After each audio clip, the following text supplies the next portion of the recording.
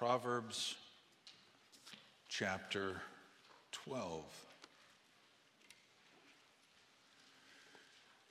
So I've been reading through this entire proverb several times. You don't have to do that too many times before an obvious theme is discovered. So we're not looking at every verse, but I do want to show you this contrast in Proverbs chapter 12 between the righteous and the wicked. So we'll just look at the selected verses. Look at verse 3. A man shall not be established by wickedness, but the root of the righteous shall not be moved. So the contrast, the root of the righteous has a strong foundation, whereas the wicked are not established. They're here for a while, they're gone. Verse 5, the thoughts of the righteous are right, but the counsels of the wicked are deceit. So there's that contrast. Thoughts of the righteous, counsels of the wicked. Verse 7, the wicked are overthrown and are not, but the house of the righteous shall stand. Similar to verse 3, but its own statement there. Verse 10, a righteous man regardeth the life of his beast, but the tender mercies of the wicked are cruel. So the righteous are compassionate, the wicked are cruel. Verse 12, the wicked desireth the net of evil men. They try to entrap other evil men. That's what the word net is. It's a hunting device, a snare. But the root of righteousness yieldeth fruit. Verse 17, he that speaketh truth showeth forth righteousness, but a false witness deceit. Verse 26, the righteous is more excellent than his neighbor, but the way of the wicked seduceth them. So you have 7 times here where a contrast is given between the righteous and wicked, and you see the contradictory conjunction, but each time. Someone is considered righteous biblically if they conform to an established standard that God has given. Righteousness isn't, well, he's a little better than she is, she's a little better than they are. Comparing ourselves amongst ourselves, we're not wise. But it's against God's standard.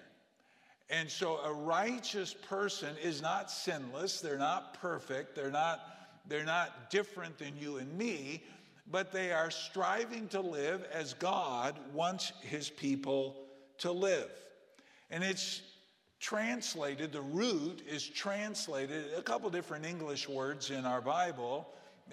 You find it, they're called just, and in fact, you find that earlier in our chapter, but we didn't draw that one out, or righteous. For example, Genesis 6:9, these are the generations of Noah. Noah was a just man. Noah was a righteous man and perfect in his generations, and Noah walked with God. Or regarding David's kingship, 2 Samuel 23, verse 3, the God of Israel said, the rock of Israel spake to me, he that ruleth over men must be just, must be righteous, ruling in the fear of God. And the final book of the Old Testament, Malachi, or Malachi, if you like an Italian flavor.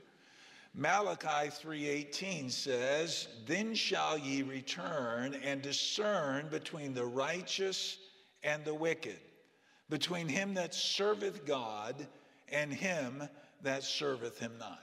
So we're just going to walk through these comparisons and see what God wants us to learn as we consider the blessings of the righteous. The first one says that the righteous shall not be moved. The righteous shall not be moved. So someone who's striving to live a life that pleases God to a righteous standard is stable. They're stable. Who would have ever thought that we would live in a time of such great instability? Things are the world's gone crazy. Things change so quickly. What you could always count on, you can no longer count. I mean, even brandings and labels and all kinds of, they rapidly are changing.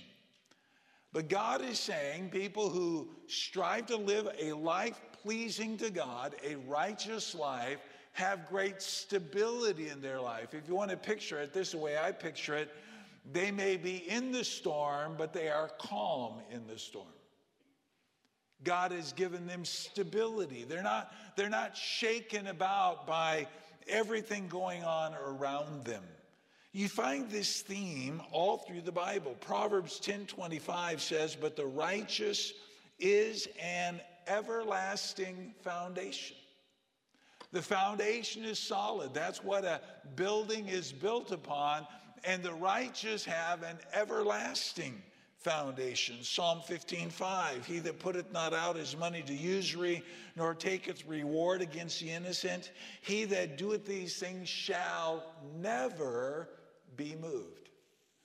You know, unfortunately, in my years of ministry, I've watched people that claim to believe something suddenly no longer believe that. Why is such instability?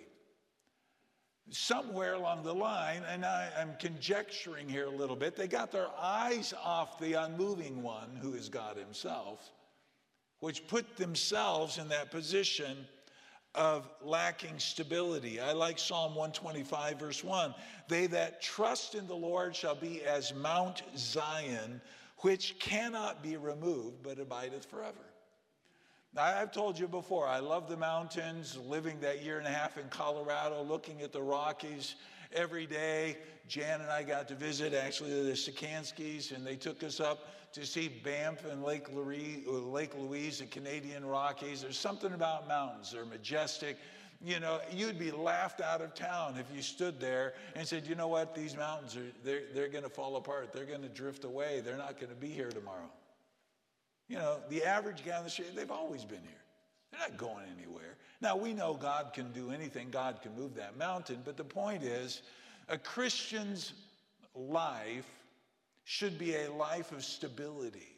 Not bouncing here, bouncing there, you know, not reacting to circumstances, not allowing, news and stuff in the world to cause him to be always in a flutter, but rather understanding that because of our relationship with God and God who does not change, we can be stable in the times of storm. My favorite verse of Scripture, "Therefore, my beloved brethren, be ye steadfast, unmovable, always abounding in the work of the Lord, for as much as you know your labor is not in vain in the Lord." God doesn't want us hot and cold. God doesn't want us on fire and drifting away. God doesn't want us up and down. God wants us to live our life stable because that's what He is. He changes not. You think of the nation of Israel, their goal was to be in the promised land, stable and secure. But remember, the picture of the promised land is not a location, it's a spiritual condition. It's a surrendered life. So, my Christian friend, understand storms are going to come. One writer put it this way, I sort of paraphrase it. He said, "The leaves may get blown off, the branches may swing wildly in the wind, but as a righteous man or woman, we are anchored to our God and we cannot be moved." The righteous are stable. Look down at verse number 5. The righteous are purposeful. You say, well, where do you get that? The thoughts of the righteous are right. And the Bible does say a lot about our thinking. Philippians 4:8, think on these things, bringing every thought into captivity. But that is, and Romans 12:2 talks about not being conformed to this world, but being transformed by the renewing of our minds. So the Bible does say a lot about our thoughts, but this word for thoughts here is a word that speaks of our plans, our goals, our purposes, our intentions. So if you read it with that in mind, the goals of the righteous are right. The intentions of the righteous are right. The plans of the righteous are right. But the contrast, the counsels of the wicked are deceit. What is your motivating desire? You know, there's a worldly philosophy, what a man can, what the mind can conceive, man can achieve. That's not biblical, but it sounds pretty cool. But you know what? A lot of unsaved people, that's exactly how they live. Imagine your success. Imagine you're achieving. Imagine you're at this level financially. Imagine and allow that to build in your, where that motivates you. Well, let's put it into our lives. If the plans of the righteous are right, what are your plans? What are your goals? What are your intentions? You see, we are to make certain that our life is conformed to what God has for us, right? That's why the psalmist said, "Search me, O God, and know my heart. Try me, see if there be any wicked way." He's talking about the inner motivational thinking of our lives. Psalm 55, verse 7, "Let the wicked forsake his way, and the unrighteous man his thoughts. And let him return unto the Lord, and he will have mercy upon him, and to our God, for he will abundantly pardon." Here's really the thought to take away from this. Are your plans, your goals, your intentions God's plans, goals, and intentions for you? It's one thing to have plans. The question is, are they what God has? Are they surrendered to God? One old writer on this verse said, "The goals of a good man are honorable, while the goals of the wicked are deceitful." So the righteous are stable, the righteous are purposeful. Thirdly, look at verse number 7. "The wicked are overthrown and are not, but the house of the righteous shall stand." The house of the righteous. It's not talking about the building in which you live. It's talking about your household. So the idea of the verse is, if we are striving to be what God wants us to be, it not only makes our lives stable, but it has an impact in our family. Now, obviously, we've talked about this in the past. Everybody has a free will. People can turn away or they can turn to, but we need to so live our lives that we are not turning them away from the things of God. The righteous are secure. Look at Proverbs 10:25.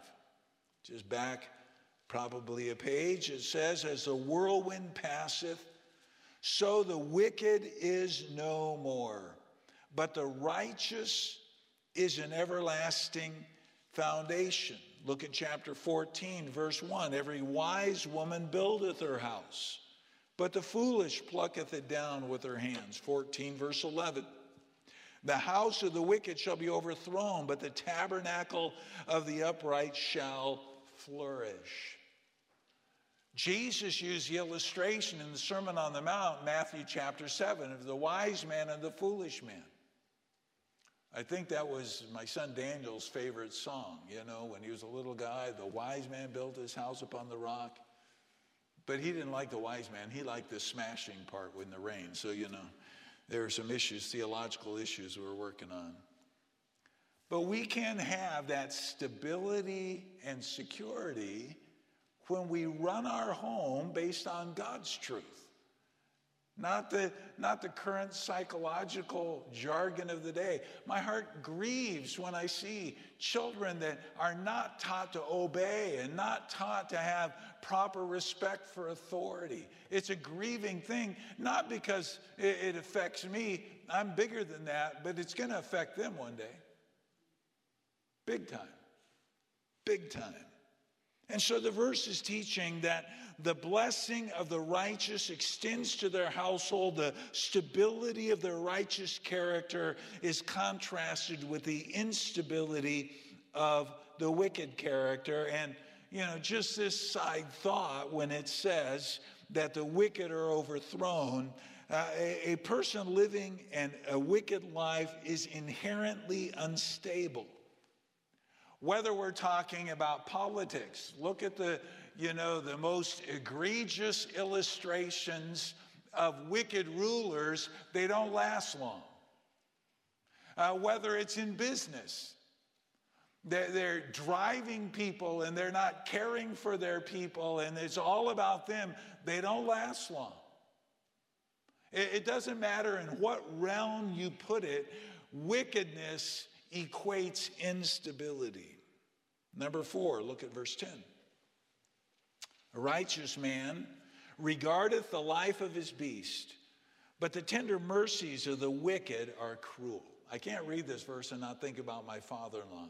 He had a great, dry sense of humor. They had a dog named Cinder. It was a stupid dog, but it was a nice dog. But he didn't call it by its name. He always referred to it as filthy beast. He said, I got to go feed the filthy beast, based on this verse of Scripture. He's just a great guy. Miss him terribly. But it's saying a righteous person can even have compassion toward an animal that doesn't have an eternal soul. But a wicked person doesn't even have compassion toward people. Folks, if anything is shouting to us of the degradation of the moral fabric of our society, it's the kind of heinous crimes that people are able to do to other people and not flinch. I'm not even going to mention some of the stories I've read recently. I bet you read them in the news and you sit back and you say, how could somebody do that to another human being? How can they do that? How can Putin order airstrikes on a maternity hospital? Or any world ruler? I'm not trying to get into politics. I'm just saying, how can a person justify an action like that? Not as a Christian, it had nothing to do with spirituality, just as a fellow human being. And that's exactly what this is talking about. By and large, Christians show more compassion than non-Christians. Now, there are some compassionate non-Christians, and Canadians are known for their generosity to help in times of need. It's really quite amazing, something I've learned in these years I've been up here. But the comparison is shown, a Christian will even show compassion to an animal that doesn't have a soul. Remember Jacob in Genesis 33, going back to meet Esau, and he said, Esau said there's something about getting there sooner, and he said, I don't want to overdrive the flocks. We'll get there in due time. He had compassion for his animals. You see it throughout the Scriptures. So the point is not to pamper your pet. That's a whole nother sermon. The point is to have compassion towards others like any good-hearted person would have for their pet. Don't have more compassion for an animal that doesn't go to heaven than you would for a person, certainly. But the point is, in contrast, wicked people are cruel and don't care about others. Number 5, verse 12. The wicked desireth the net of evil men. So the wicked like to even entrap and capture other wicked people, but the root of the righteous yieldeth fruit. So number 5, the righteous live fruitful lives. We're to be compassionate, we're secure, we're purposeful, we're stable in the storms, but our life is not to be for us. So let me ask you the question. What is the fruit of your life? If your life were to end tonight, what would be the aroma that you leave behind? Remember when Mary anointed Jesus, the Bible says the house was filled with the aroma of her life. Look, all of us only have so many days to live, so many weeks to live, so many months, so many years, and then we're leaving behind. We're to bear fruit. A farmer doesn't plant apple trees just to have leaves. He looks for fruit. And we are his workmanship, created in Christ Jesus unto good works. So what is the purpose God has for your life? What is the purpose he has for my life? Am I producing the fruit that he created me to produce? Psalm 1, verse 2, his delight is in the law of the Lord. In his law doth he meditate day and night. Verse 3, and he shall be like a tree planted by the rivers of water that bringeth forth his fruit in his season. God has planted you by the rivers of water. Your roots can sink deep to get all the nutrients, but the point is your life is to bear fruit for the glory of God. So is mine. Isaiah 27:6, he shall cause them that come out of Jacob to take root. Israel shall blossom and bud and fill the face of the world with fruit. Proverbs 11:30, the fruit of the righteous is a tree of life, and he that winneth souls is wise. You want to know the best fruit you can leave behind? You led somebody to Christ. You discipled them. They're going on for God. What a wonderful thing. Romans 6:22, but now being made free from sin and become servants to God, ye have your fruit unto holiness, and the end, everlasting life. This morning at 6:33, Dr. Ed Nelson, at age 98 years of age, stepped into the presence of his God. That means nothing to you, but as a high school grade 12 student, his church allowed me to come to that Christian school, and Dr. Nelson profoundly impacted my life. Apart from my parents' faithfulness, I wouldn't be in the ministry except for that very year, that 1 year in a Christian school. You want to know why I believe in Christian education? That's why. And I have spent time with Dr. Nelson, and they allowed Jan and I to stay in their home when we went back to Colorado for my mom's funeral 12 years ago. A godlier man you would never meet. I just found out that he wrote his granddaughter, and he wrote his biography. I downloaded his sample on Amazon, and I read it, and now I'm going to buy the book and read it. A Sinner Saved by Grace. Great title. That man's life impacted so many people. They won't be able, if they were all to come back, they won't be able to allow any of them to say anything because of the breadth of the impact of his life. But he's gone. He bore his fruit, and now the aroma of his life is what we have left. And the same will be true for you and me one day.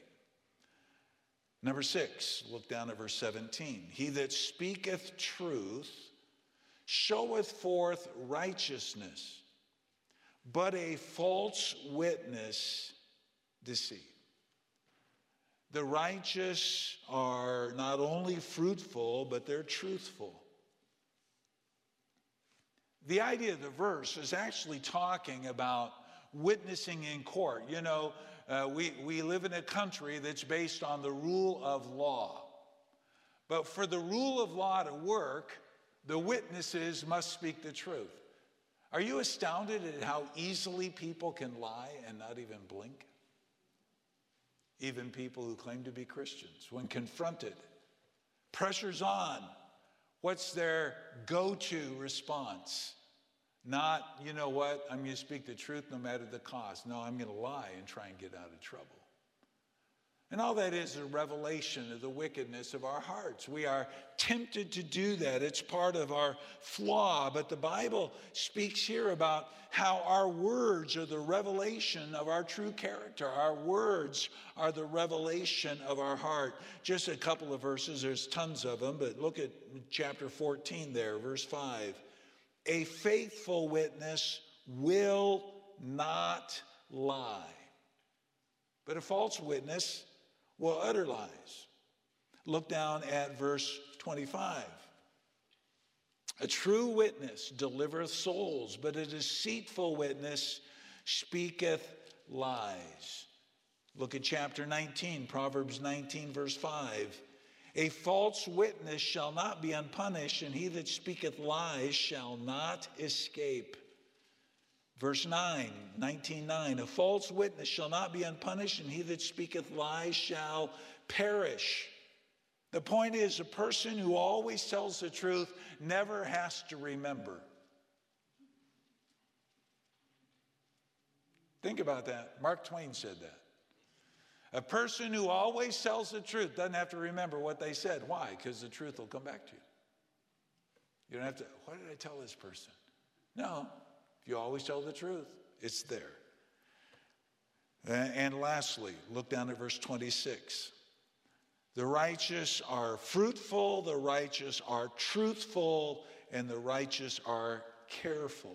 Look at verse 26. The righteous is more excellent than his neighbor, but the way of the wicked seduceth them. That phrase, more excellent, means that they're careful, they're astute, they investigate, they search things out, and it's literally talking about who you spend your time with, who has an influence on you. A righteous person chooses their friends very carefully because they know iron sharpens iron. Evil communications corrupt good manners, the Bible says. You spend people who don't have a heart for God, it's going to affect your thinking. We had a couple visit our church a while back, maybe 5-6 weeks ago. They live 45 minutes or more away. There is no gospel preaching church in their area. Sent me an email this morning and said, we really don't know what to do. It's really too far for us to come there to Faithway, although we love the preaching, we love the music, we love the atmosphere. But in the winter, that's really tough to be faithful. He said the only church in our area, churches we found in our area, either, they don't hold to the Word of God or they teach wrong doctrine. What should we do? Well, I searched, and there's another good church the same distance away the other direction. I don't know of a church to recommend to them. In fact, it's one of the cities I pray for God to burden a young man or a man to go and plant a church so we could help with that.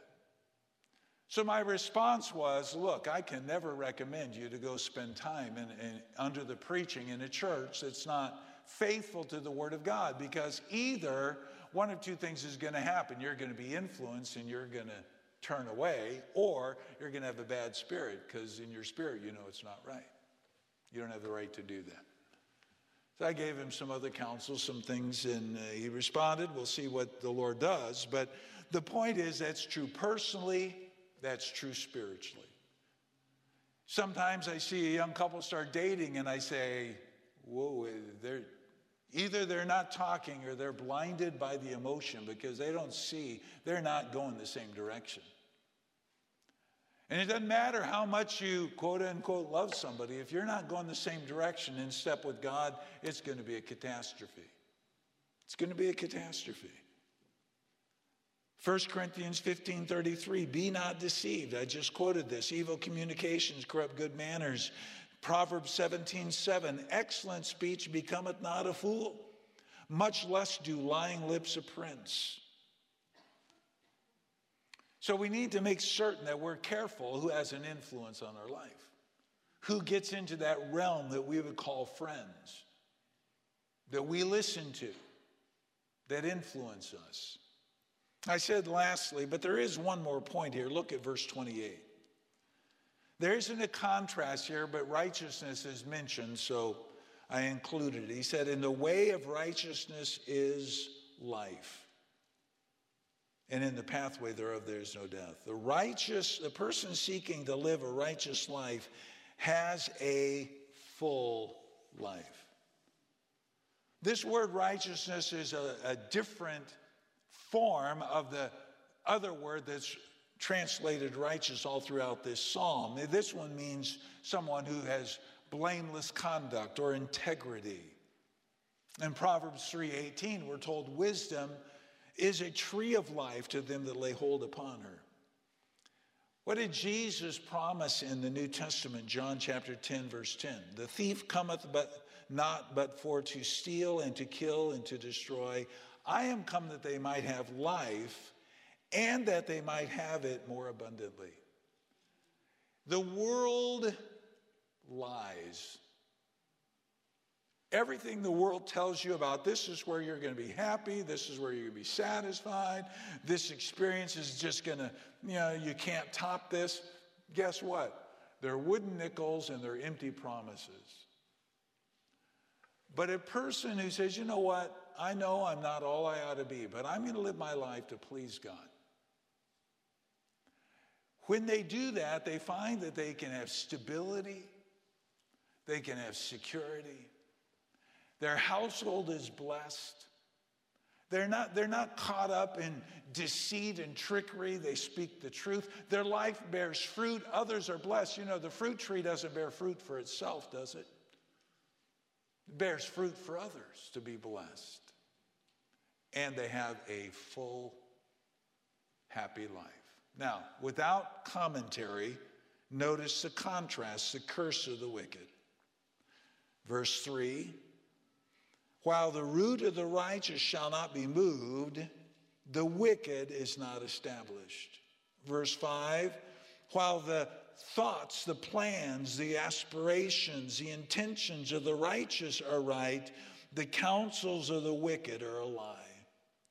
Verse 7, while the house of the righteous shall stand, and the household is blessed, the wicked are overthrown.